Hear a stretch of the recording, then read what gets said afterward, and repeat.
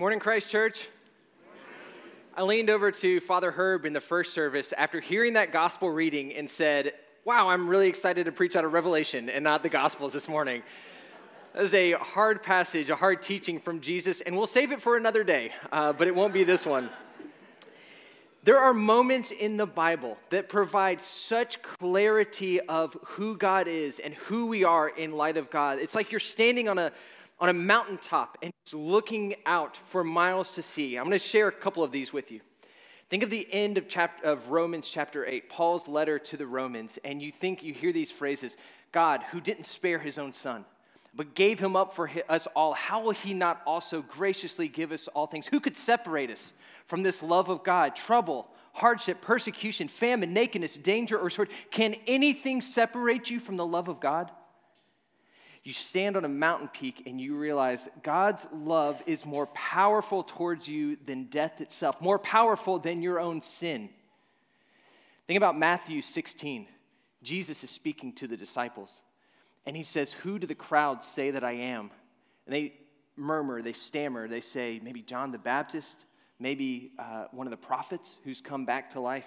And Jesus turns the tables and he says, but you, who do you say that I am? You remember Peter answers, you are the Christ, the Messiah, the King. And there's this moment of clarity that in looking at Jesus, it's not just looking at another human, but it is God come to earth, the great Messiah. Today we're in Revelation chapter 4 and chapter 5. We're continuing in our study of Revelation, and we are coming to a mountain peak. We are coming to a Matterhorn. We are coming to an Everest. We are coming to a place of seeing God almost more clearly than any other place in the New Testament, I think. It's tucked away here in the middle of Revelation. In fact, what we're studying today, Revelation 4 and 5, it's the very reason I was so excited to get to preach this series, because I think this scene is one of the most important scenes. If you understand this scene, you see God clearly, and then you see yourself in light of who he is. After several chapters of writing letters to the churches, suddenly today we're going to be swept up into the heavenly realm. And we're going to lose what's familiar. You know, we can read the letters to the 7 churches. That kind of makes sense to us. We understand how letters work. We understand how emails work. Today we're going to get swept up into heaven, and we're going to see beasts flying around with heads like oxes and eyes all over their bodies. And we're going to wonder, where are we? Where have we been transported to? We have left the safety of the harbor, and we have set sail into the expanse of Revelation and the rest of the book of Revelation. We're going to be swimming in deep waters. But today is the hinge. It's the hinge that gets us from the letters, from the persecution, from the trials that the churches are facing. It's the hinge that gets us to understand what God's going to do in light of that. And you remember an apocalypse, like we've talked about, is trying to do one thing. It's trying to uncover. It's trying to reveal from God's perspective what's going on. So you can think of, again, that moment in The Wizard of Oz where Toto pulls the curtain back and suddenly we see the great Wizard of Oz is nothing more than a man behind a curtain. That's the apocalypse, an apocalyptic moment. You can think of flying, taking off in the airplane and looking down and seeing all of a city stretched out beneath you. That's an apocalyptic viewpoint. Today we're getting a view from the center of the universe. This is scene 3 in Revelation. And remember scene 1, the overture, scene 2, the message to the 7 churches, scene 3, it's what I call the reality. I've shown this image before. It's adapted from the Bible Project, and it really gives you a concise overview of Revelation. We've been in the setting, and now we come to the reality of all of Revelation. Another way you can think about chapter 4 and chapter 5, we are at the center of all things. One commentator calls these chapters backstage of the universe. We're getting behind the scenes on how the universe is run. Better yet, who is running the universe. And you're going to see the gospel being artistically proclaimed. We're used to hearing the gospel proclaimed by preachers. We're used to Paul preaching the gospel, giving us didactic instruction. We don't know what to do with the poet John here in Revelation. Today, John is going to artistically paint the gospel for us. So artists, poets, storytellers, faith and arts community, take note today. The church needs you to powerfully proclaim the gospel in a way that reaches the heart, in a way that often sermons can't do. I'm saying that as a preacher. I love preaching, and I love logic, and I love all, but we need works of art that touch our hearts. We need both the preachers and the poets to tell the whole story of God. And so today, we're going to encounter an artistic, symbolic tour de force through Revelation chapter 4 and chapter 5. These two chapters go together. If you have your Bible, open up to chapter 4. This is before the reading that we had in Revelation. We'll be in Revelation 4. That'll set the scene going into Revelation 5. Revelation 4, verse 1. After this, meaning after these letters to all the churches, after this I looked, and there before me was a door standing open in heaven. Now, you remember the last time we heard a door, we heard it last week. It was in Revelation 3:20, this letter to the Laodiceans. Jesus says, "Behold, I stand at the door and knock, and if anyone will open the door, I will come in and eat with him and he with me." Well, today that door is opened. And rather than Jesus just coming in to eat with us, we are swept up into the heavenly realm. John is going to be taken up into heaven. And a couple things to note. This is not heaven in the future tense. This is present heaven, present day reality. And John is not on clouds floating around with a harp, wearing a loincloth or something, whatever your vision of, this cartoon vision of heaven. You know that's not the vision, but I have to say it because put that out of your mind. Where is he right now?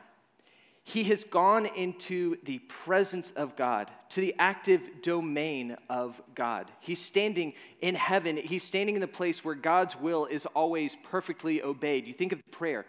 Lord, your kingdom come and your will be done on earth as it is in heaven. In the presence of God, his will is always perfectly obeyed. John is being swept up into that reality. And once he's in the Spirit, and there before him is a throne, and there's someone sitting on this throne. The one there has the appearance of jasper and a ruby, and there's a rainbow that shone like an emerald encircling the throne. Now, John is looking, and he sees a someone sitting on the throne. John never identifies who this someone is who's sitting on the throne, but it's going to become absolutely clear. See, John is a masterful storyteller, and he's giving you all the clues through these symbols to figure out who is he talking about. He's talking about the one who has a throne in heaven. And he says there's these beautiful and precious gems, this jasper, this ruby, this emerald. Now remember, these are in the days before like LED light shows, before house parties, right? So like seeing, what was he talking about? He's saying these precious gems, they catch light and they reflect it back in this like brilliant red and green. This rainbow kaleidoscope of colors is encircling this someone's head on the throne. Throughout the Old Testament, the Jews said that God is so holy, so other, so transcendent, that we won't even mention his name for fear that we pronounce it incorrectly. That we have a reverence for who he is because he's so transcendent, so other. John is standing in that tradition, and he's giving us clues. The someone on the throne is no less than God Almighty, but he won't name him.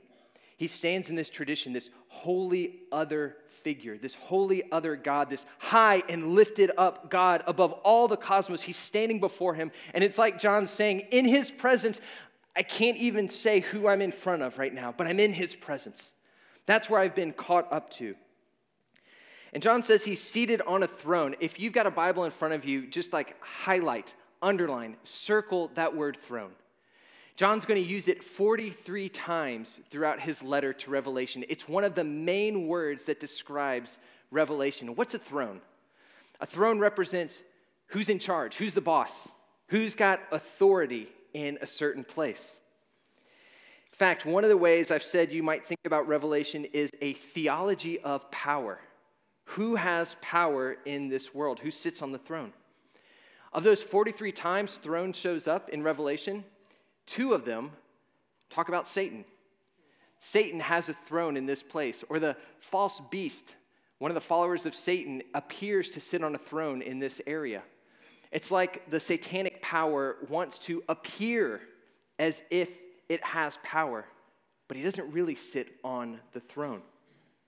See, John will talk about difficulties that we face in life, and he says, it will always seem to you like Satan's in control.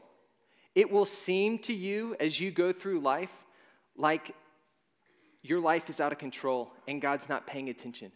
But he says, hang in there, hold on, because there's only one who sits on the throne, and it is God Almighty. Verse 4, surrounding the throne are these 24 other thrones, and seated on them are 24 elders. They're dressed in white. They have crowns of gold on their head, these leaders, these rulers. Who are these 24? They represent 12 and 12, the 12 tribes of Israel and the 12 apostles. All around the throne are the people of God. All the people of God are there, represented, praying and praising God. And then, beyond them, in the center around the throne, there's these 4 living creatures. The first living creature like a lion, the second was an ox, the third with the face of a man, the fourth like a flying eagle. And day and night they never stop saying, holy, holy, holy is the Lord God Almighty who was and is to come. And you're wondering, a lion, an ox, a human, if you've got your Bibles in front of you, they're covered in eyes all around. There's 6 wings shooting out of them, and you're thinking, what is it? John, where have you gone? Or what have you been looking at right now that you're trying to describe? What is this that you're looking at? And commentators will give you all sorts of different ideas. Artists will try and draw, and if you see like a pictorial representation of this, you're kind of like, no. I don't want to be near that. He's describing, though, these beasts. One of the best ways to understand them is they represent all of creation. They represent all of creation, and these beasts, these beings who represent all of creation, they have one task, which is to forever praise God. They are forever singing the Sanctus, the holy, holy, holy. What are they doing? They are doing all creation at all times is meant to be praising God. God made his creation. It is like a mirror rebounding back his glory, his light to him. That's why in all of creation, you can think about just creation scattered. Think of something small and odd, an anteater or a platypus. Think of something large and big, a sequoia living hundreds of years. All of creation, the vastness of the oceans down to the anthills are praising God in their very being. That's why you've maybe heard the phrase before, happy as a clam. Clams are happy. They sit at the bottom of the ocean, praising God, doing what they were made to do. If only we could become like clams, right? But you remember the Westminster Shorter Catechism. Do you remember what it says? What's the chief end of man? What's the purpose of humanity? It's to glorify God and enjoy him forever. You were made as part of creation to ascribe worth, honor, praise, beauty, majesty to the one who sits on the throne. And these 4 living creatures do that perpetually, saying, this is all of your creation, God, is meaning to echo back your goodness, your glory, your praise at all times. We're finding out here we're in the center.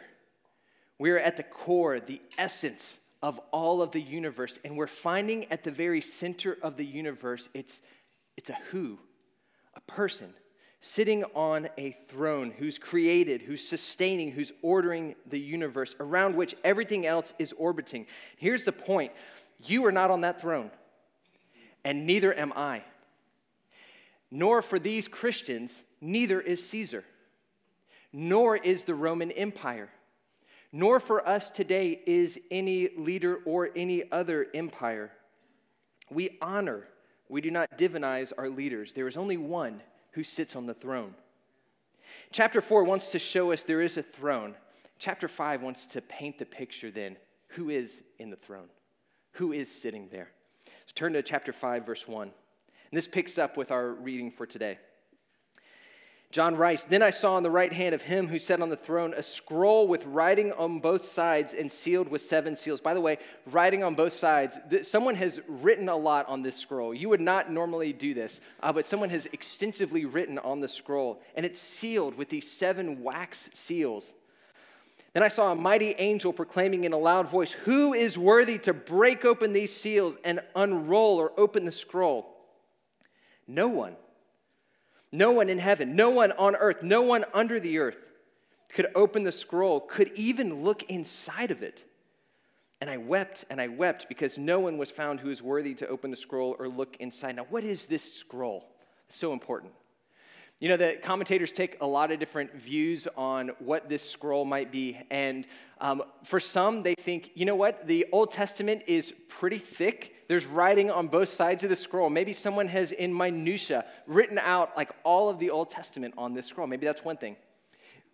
The seven seals. In the ancient Roman world, if you were a wealthy person, you were making a last will and testament, you would actually have 6 other wealthy friends with you, and you would all, after writing up your will, you'd roll it up, and you would imprint your signet ring on it. All 7 of you would. So maybe this is like some sort of last will and testament.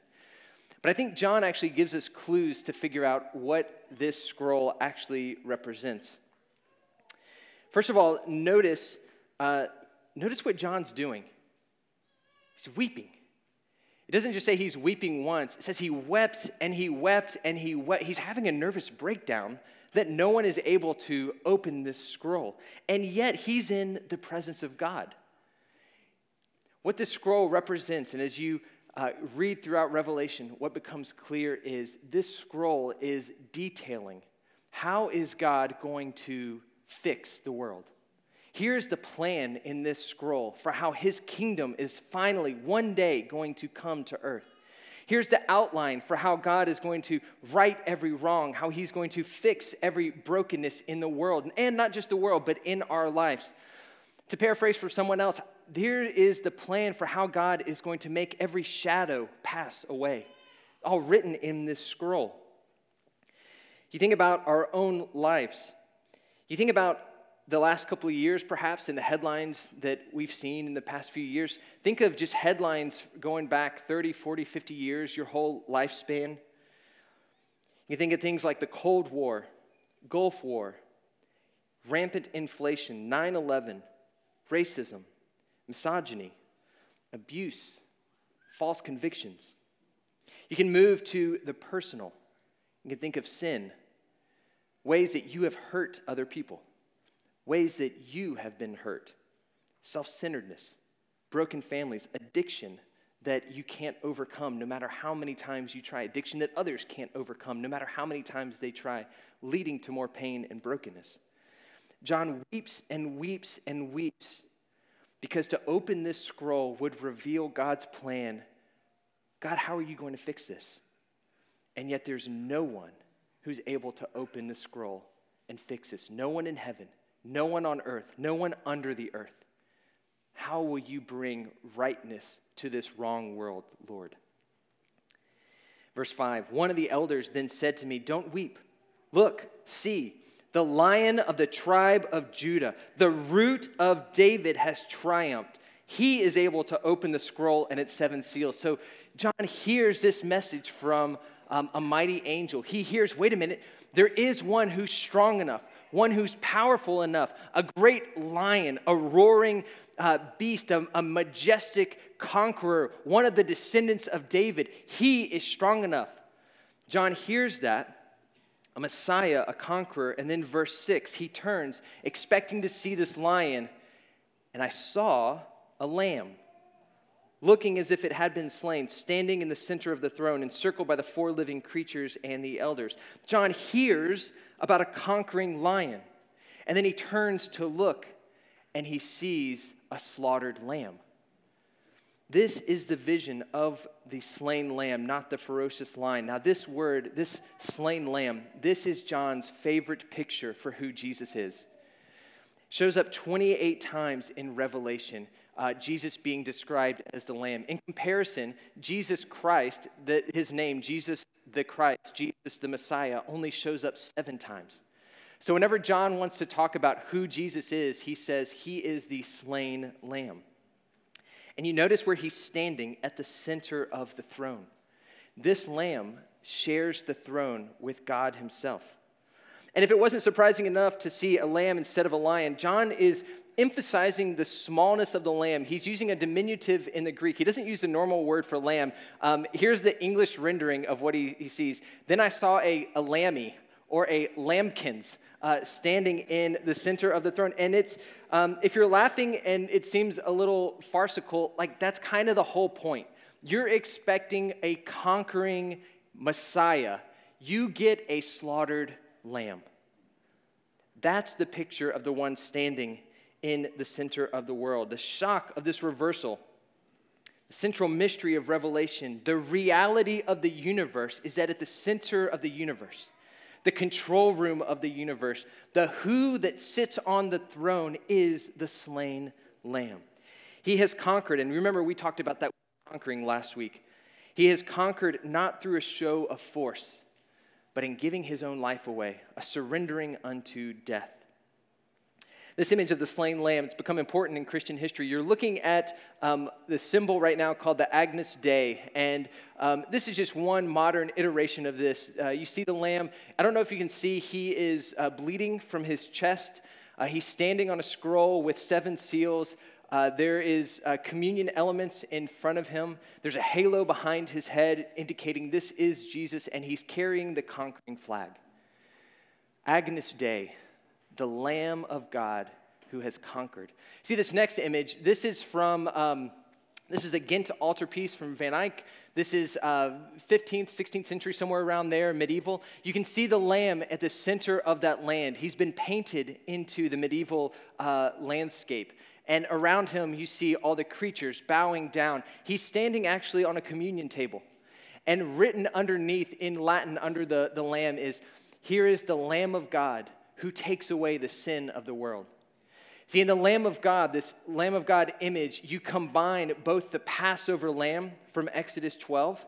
Remember the Passover lamb that if the blood was smeared on the doorposts, then the angel of death they would pass over and not visit upon that house. You combine that image with what we read today, Isaiah 53, the suffering servant. The suffering servant, the Messiah King, is the Passover lamb.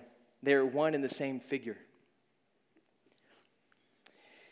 We have our youth group around here, and they do a mission trip every year in the city, here in the city. It's called Love Where We Live, and rather than going to other places, and that's important to go other places, this trip just focuses on loving our own city, loving ministry partnerships that we have, working with organizations like Mission Possible, loving the East Side City, loving those who are in material poverty in tangible ways. And I love when the youth went on the trip this year and they chose a t-shirt logo. This is the image that they chose. This Agnus Dei, Lamb of God, who takes away the sin of the world, standing the center of the universe. The Lamb who's given his life for the sake of the world. Remember I talked about the importance of symbols. Way back in week 1 of this series, we talked about the importance of symbols. You remember we all sang together that Toby Keith song? Do y'all remember singing that? We didn't really sing it. We looked at the words up there, and I talked about one of the ways to understand all of Revelation. You have to remember it's symbolism. There's a lot of symbolism. There's artistry going on. And so our first view of Jesus in Revelation chapter 1, verses 13 through 16, Jesus looks like this. It's superhero Jesus. He's got this bronzed body. It looks like he's just stepped out of a fire. There's lasers being shot out of his eyes. It's what we expect of the conquering king. You know, like if it were me and I was to give an image of when I think of a conqueror, I would probably take like a T-Rex. You know, just some like the biggest thing that I could think of and say, that's the conquering image. And we see in Revelation chapter 1, this superhero Jesus. In Revelation chapter 5, we see slain lamb. And John is saying the two are one and the same. The slain lamb is the one who has all the power. He is the one who is able to conquer. But his conquering is not by force. His conquering is by surrender. A surrendering unto death. The lamb is John's favorite image because he wants to work to convince us of this, that true power gives itself away. God's self is revealed in a love that bleeds. This cosmic revolution shows us a God who is never detached from us, never disinterested from us, never far away. Instead, in this image, we see a God who comes near, who suffers with us, and doesn't just leave us in our suffering, but transfigures our suffering. every pain that you felt, every moment of sin that you have given into is possible fodder to be transfigured, to be transformed, to be remade by this suffering Lamb who is also the great and high King. You know, sometimes we talk, as a Christian, we think like, I should be over this or that sin. Like, I just feel like I should be done with it. I don't know why I keep falling back into the same sin over and over again. Like, if I really were more advanced in my faith, I probably wouldn't deal with this thing anymore. And again, to that, here is an image of one who is willing to continue to bleed for you, the center of the universe. You cannot out-sin God's love for you. You can't walk away from his mercy, no matter how hard you try. All you can do is open up and accept God this much loves you, that the picture of who he is at the center of the universe is a slain lamb for you personally. You receive that, you accept it, you live it out. In fact, one thing I'd like to invite you to do right now is, if I could, think in your own life, where are moments that you have just felt the lowest? Maybe it's something that's happened to you in your own life. You've received a medical diagnosis that changed your life. You received news that altered your life. Maybe it's something you've suffered. Maybe it's an ongoing condition that you live with. Try and picture that moment when you first heard that news. Or think about something that you've done in your life that puts you at the lowest. The way you hurt others, the way you treated others, the way that you wish I could undo. I don't know what I was doing. I was out of my mind. I was absolutely acting foolish and ridiculous, but I did it. And now this thing that I never thought would happen has happened. I had an affair. I never thought I would do that. And I did it. I've completely become so addicted to this thing, I've lost my job. And I never thought I would do that. But I did it. And it's happened. And I wish I had a takeover or take. Whatever it is, get that moment called up in your mind. And then superimpose this image over the top of it. Here is the slain Lamb of God who loves you at your lowest to transform you, to bring you into his presence. Why does God allow evil? Why does he allow any evil in your life? I can't tell you that. No Christian can ever actually totally answer that question for any particular evil. What we can answer is God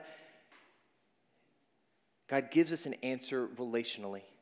He gives us the answer of the Lamb who was slain from the foundation of the world. I don't know why in any one instance, but I know that in any evil, we are never abandoned. We are never cast off by ourselves, never alone, never outside of God's redemption. Slain Lamb is the one who is on the throne at the center of the universe. Now, you might wonder, again, does he have power enough to make things different? Does he have power enough to change the mess that I've made of my life, the mess that I've made of others' lives, the suffering that I've had? Does he actually have power, though? I get that he's slain lamb and he can suffer with me. Does he have power to do something about it? And John gives us another picture. He says, look again at the lamb. The lamb has 7 horns and 7 eyes, which are the 7 spirits of God sent out into all the earth. And I don't know about you, but I don't think I've ever seen a lamb that looks like that before. Where are these 7 horns? Where are these 7 eyes? Again, he's speaking symbolically. Horns here means power. And you remember the number 7 means complete. He has complete power. Do you know what we call that? Omnipotence. Then he has 7 eyes. Eyes here meaning vision, capacity to see things. 7 eyes. Complete vision. Do you know what we call that? Omniscience. And then it's the 7 spirits of God. We never hear the phrase Holy Spirit in Revelation. Rather, we get the complete spirits of God. That's how John wants to write about the Holy Spirit. And wherever the 7 spirits of God, it says they're sent out into all the world. Again, omnipresence.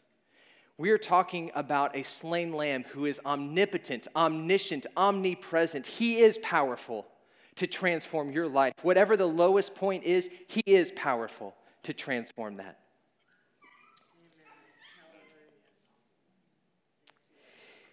When is the last time you've heard a leader say, my power is in laying down my own ambitions, my own desires for power, for my employees or my constituents. Can you imagine a presidential campaign slogan that said, "I'm willingly defeated for your good, vote for me"?